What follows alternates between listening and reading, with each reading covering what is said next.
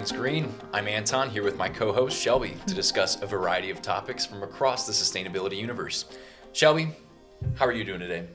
I'm doing really well. I'm wearing one of my favorite t-shirts. Looks really cool. Thank you. It's from Big Bend National Park. Where's that?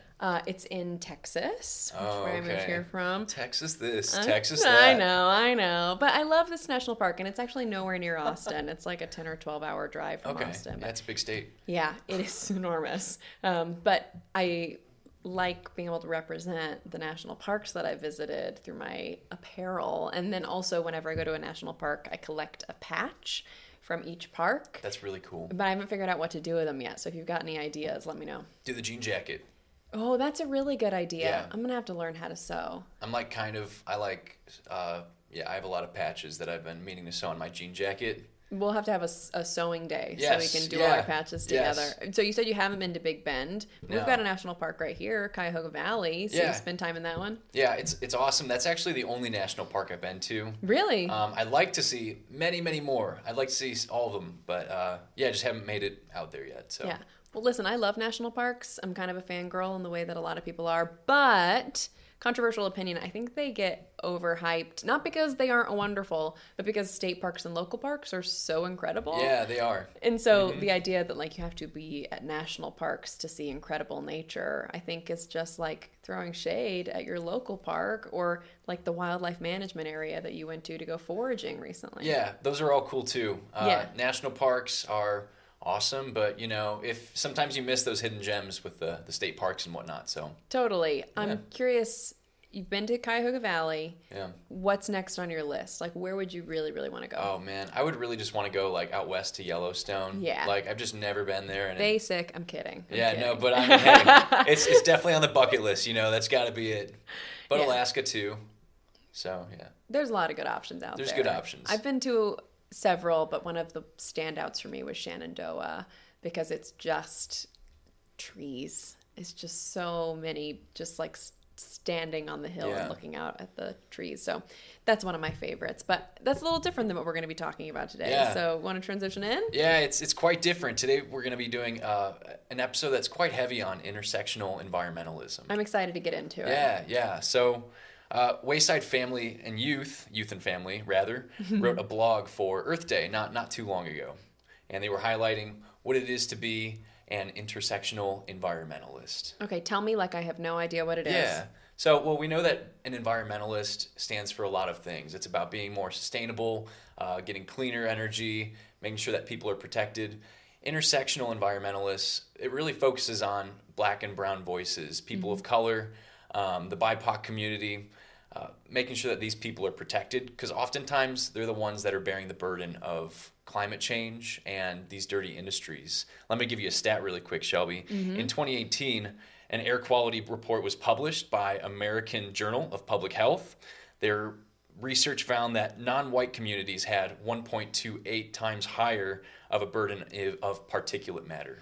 And particulate matter, for the viewers and listeners that don't know, those are chemicals that are dispersed into the air by a chemical industry. Maybe it's just like soot or ash, but it's just not good to breathe that in. Absolutely. Really bad for lung quality. Cleveland, actually, Northeast Ohio, our county that we live in, Cuyahoga, has some of the worst air quality in the state. Wow. I was actually at the Health Policy Institute of Ohio's recent conference, and they talked about environmental air quality in particular, but also water quality being a huge priority, not just because we had high rates of issues in these areas in the state, but also because there were such massive disparities between white communities and BIPOC communities, and also low-income communities compared to higher-income communities. And we can trace this back historically to where we've intentionally marginalized particular groups and regions and put them in higher contact with industry that someone in a wealthier and probably whiter neighborhood is just not going to come into contact with. Yeah, that's exactly right. So like a buttoned-up suburban neighborhood that maybe pays a lot of taxes, you're not really going to see these coal plants or injection wells or coal facility, any of these industries in their backyard, right? You're going to see a lot of these in like urban areas or poor rural areas. An example is just like 3 years ago or so, I was in Slavic Village at this one bar called Gino's, and they are right next to the steel plant that's right on the river, and you can like actually see the ash like flying towards you on a windy day, like from the steel plant. Like you're just experiencing like this toxic soot and ash like blowing your way. It's wild. Yes. People in the suburbs would never experience that. Exactly. And that's also, Slavic Village being a neighborhood in Cleveland. Yes, thank you. Is like, it's a lower income neighborhood and very mixed demographically, and becoming even more BIPOC like majority every day.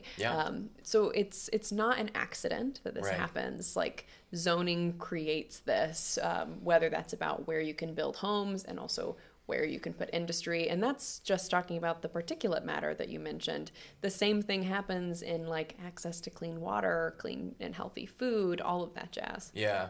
And so obviously intersectional environmentalism, it really ties into public health, making sure that people are safe and healthy. So how can we be maybe more conscious about how we can be intersectional environmentalists? Well, we know, of course, we already talked about it, these dirty industries happen in places of lower income, non-white communities. And we often think of climate change as like this great equalizer, like, oh, it affects all of us. But something that we have to keep in mind as environmentalists and as activists and as people on this podcast is climate change is going to affect us all differently, varying degrees. So maybe your people in the suburbs of Northeast Ohio are going to be less affected by climate change than maybe people who are climate refugees and having to move further north to escape heat waves and stuff like that. Yeah, absolutely. When we talk about extreme temperatures, that's going to affect nations that are already hotter, like in the global south, where we've already disinvested, colonized, etc. So you're right, it's not a great equalizer. It will affect all of us, and we should all be concerned because we share one planet. But you and I are going to experience it differently than someone living in a place that has less access to water like we do in Northeast Ohio, or someone who is living in a heavily industrialized zone, even in our own community. Yeah. And to add to that, as white environmental activists, we have to be really careful to make sure that we are listening to voices of people in non-white communities and making sure that we're taking their health into consideration, their opinion into consideration. A lot of people, I think, when they think of an environmental activist, they maybe think of like some tall white dude with glasses and like a Patagonia vest.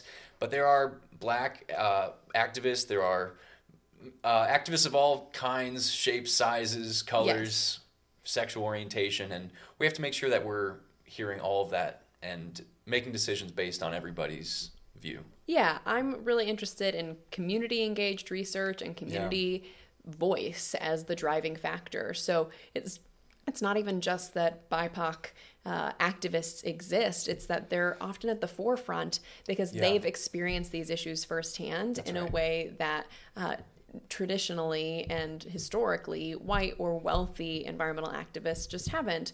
That seems more like something that we see on the news, that we learned in school, versus someone who grew up in a neighborhood where they could see that they were experiencing particulate matter that a neighborhood down the street was not. In Cleveland, like in a lot of cities, we experience massive segregation. And there's a community that's less than a mile apart on the east side where there's a 10-year age gap in the life expectancy. That's crazy. Hugely different, and a lot of that has to do with environmental health. I was talking to a friend who actually is a BIPOC activist here in Cleveland, and I remember her talking about when you walk through my community, you just see trash on the ground. And I don't think it's because this wealthier community is coming out and picking up their trash on Saturday mornings. It's because it's been disinvested in. And it makes you feel like trash. So yeah, we, especially as white people who are leading a podcast like this and talking about these issues, have to be really aware of those intersections. Yeah, 100%. And just like one small anecdote before we wrap up this segment. We've talked about SOBI before. SOBI is a facility in Youngstown, Ohio, where they are trying to go through with a plastics burning plant. And I just wanted to shout. Do you mean advanced recycling? Advanced recycling. Greenwash alert. So what I was wanted to say was the people of color are at the forefront of that movement. They are people that are effectively they are directly affected if this plant were to go in and start burning plastics. And so although the organization has white leadership, it is good that the people of color are being listened to and heard. And we're still trying to work with them as Buckeye Environmental Network to make sure that we have some more people of color in the actual leadership. So yeah, absolutely. Nothing about us without us. So yeah, exactly. They should be in charge of their own stories, and they know what's best for their communities and can prioritize what works. Yeah. So Shelby, let me know what you got next for us. Yeah, we're going to continue on this thread of an intersectional environmentalism and talk about a country in southeastern Africa called Malawi. Okay. Malawi is often called the warm heart of Africa, and it is a landlocked country with about 19 million people. And I'm referencing specifically a story from the New York Times. I had to cover it when I saw the title was Meet the Climate Hackers of Malawi. The hackers. What kind of hackers are we talking? Well, my first thought was like that they were using technologies like AI to hack the climate, but it's not quite like that, but we'll get more into it. I would love to hear it, yeah. Yeah, so this is largely an agrarian society. People are focused on agriculture. There is some subsistence farming, so folks who are growing food for themselves and their families, and that's what they do for their own food. But there's also a lot of cash crops. And so these are crops that aren't necessarily meant to make your family thrive, to feed your family, but to make money for someone else in most cases. So like for our American viewers, it was maybe like the tobacco crops that you couldn't really eat, but they would sell for a lot of money or something like that? Exactly. Yeah. Tobacco is a major crop, so is maize or corn. And most of this has come from foreign investors. So in this article that I am referencing today, they talked with a bunch of indigenous folks who are from Malawi, were born in Malawi, are from... their families go back generations, talking about essentially how it was, how it is, and how it's going to be. So how it was before we had sort of foreign investment, foreign meddling, you might say, was people growing food that would serve themselves and their communities. Traditionally, a lot of millet, sorghum, yams, things that grow really well in the region, things you can eat. Those are some hardy things that you named off there. Yeah, and they're also really nutritionally dense. Oh yeah, exactly. In a place where maybe you aren't going to grow all sorts of things, those things will keep you full. They make sense for the diet, the culture, the lifestyle of Malawi. Yeah. Then we saw foreign actors coming in and saying, "You're so good at agriculture. We think you should grow these other things. And we'll pay you for that. So we're going to use your labor, but then we're going to go sell it for a lot more money somewhere else." Right. So in a place that's largely agrarian, there's still huge amounts of malnutrition, food insecurity, poverty, childhood death, infant mortality. Wow. Which isn't what I think of when I think of being in a place where there's tons of crops around. But those crops aren't really things that you can eat. And they're also things that are not really set for the climate as it exists in Malawi today. So, for example, maize doesn't really survive really well when there's drought. Yeah. Because of global climate factors, which Malawi has almost nothing to do with as a country that has the carbon footprint of almost nothing, drought is more and more common. So not only are they growing things that aren't a part of their cultural diet and aren't really meant to feed their families in the first place, they're meant to be shipped out to other people, they also are losing their crops. Wow. So even when they do make money and they sell their cash crops, there's not a lot of food around that they can buy with their money. Is that kind of what you're telling me? Yeah, there's not a lot of food that you can buy, and then also who bears the brunt if you lose your crop? Someone else owns it. Yeah. Probably a foreign investor owns the function of that farm. Yeah. But there's not the same kind of insurance as we might see here. It's the farmer's fault, in heavy air quotes, if that crop is lost. And so that means that they're just not making money. And the foreign investor maybe loses a little bit of profit, but they probably can still go buy food at the grocery store, whereas the farmer in Malawi is now not making money to be able to feed their family from the limited supply of food that's available in general. It all makes sense. Yeah, so that's all the bad news. Well, all the ones I'm going to tell you about today. But the good news is that as communities tend to do, they work to thrive. And so when I talked about climate hacking at the beginning, I was actually talking about the idea that local farmers are working to sort of hack the system and grow in ways that are more sustainable, that grows more food, that's able to better feed themselves and their communities. So things like going back to growing crops that are more traditionally grown in the area in segments of the land that aren't owned by foreign investors. There was a quote from a local that really stood out to me, which was, "Giving up means you don't have food," which hit me hard, because if I'm doing my job day to day and we don't get a grant that I apply for, or I messed up a report, or just had a bad meeting, it feels bad for a minute and then I move on. In this case, you're hungry at night. Yeah, you're hungry at night. Jeez. And so it's another example of intersectional environmentalism, because climate change is affecting this community, or the mini communities in Malawi, particularly agricultural communities.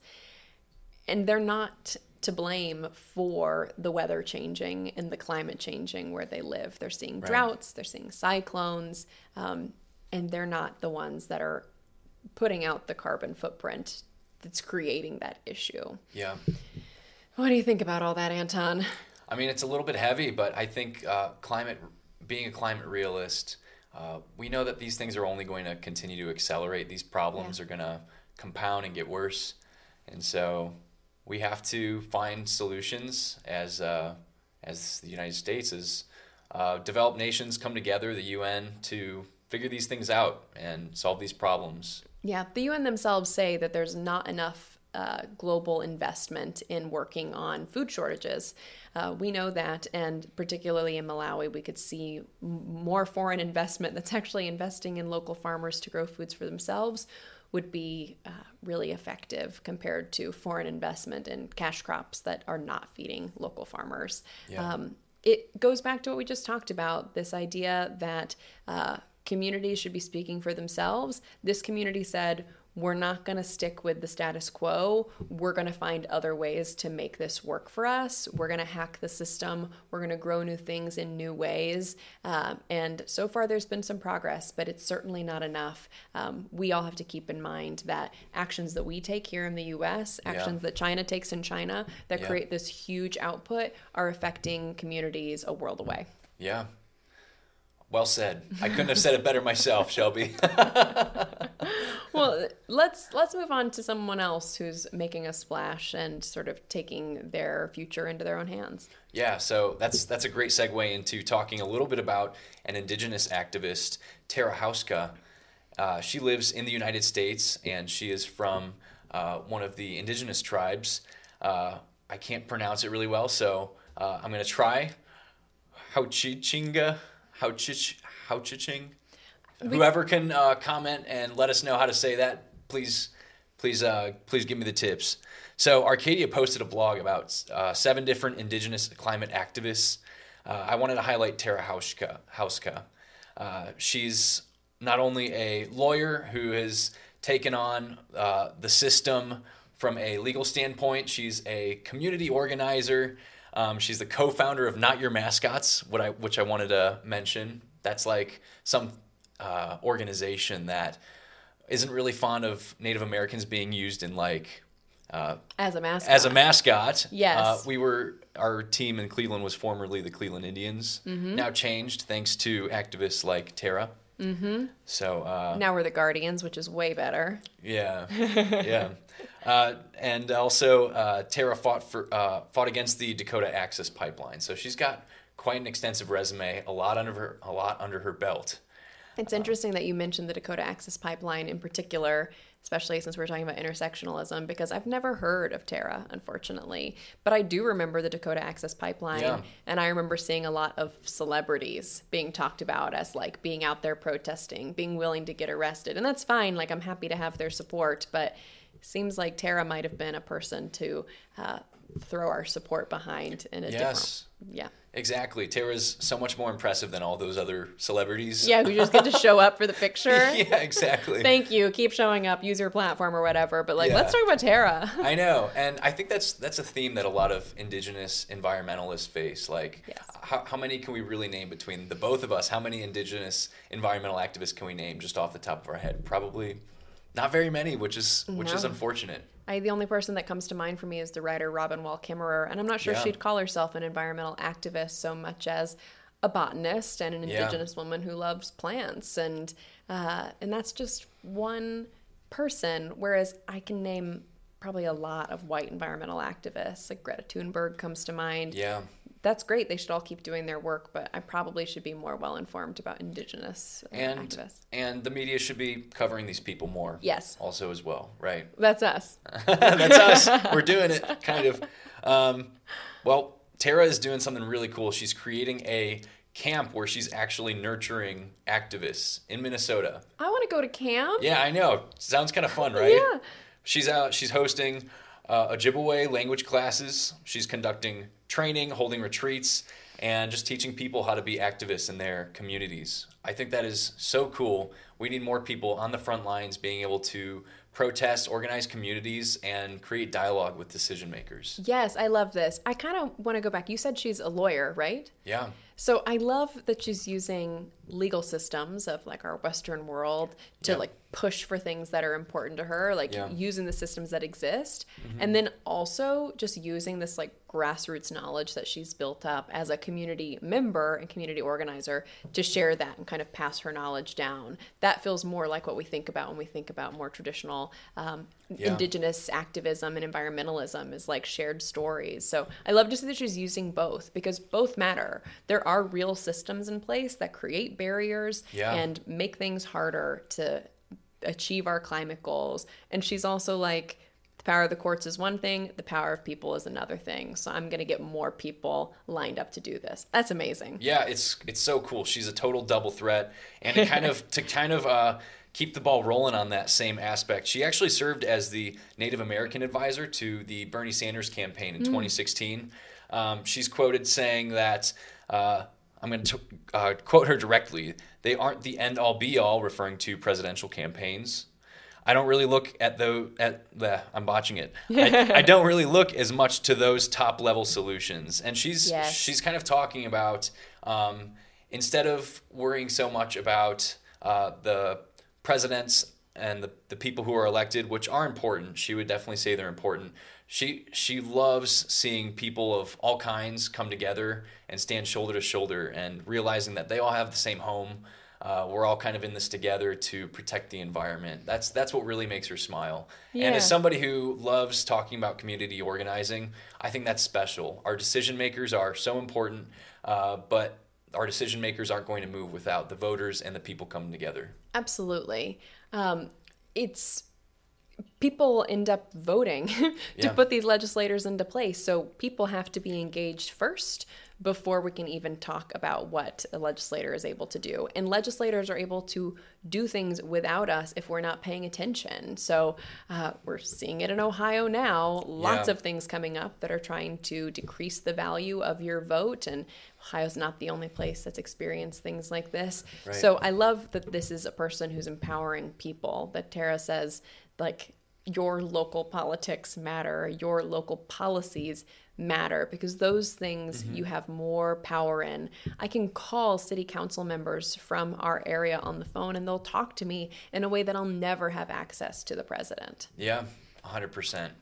So I think if you're wanting to get involved in your own community, maybe you should go to Tara's camp and learn a little bit about becoming an activist. I think it'd be kind of cool. I mean, I don't know if it's actually open. That was kind of a joke, but didn't land. Sorry. Well, we know we can add some notes about it in the show notes and talk more about that, or other ways that people can get involved. I mean, you're with Buckeye Environmental Network, and so I know that you talked about doing trainings that are sort of similar to this 100%. In other neighborhoods. So Tara's great, love what she's doing, and there are probably other ways that people can learn more about how to get involved. Yeah, 100%.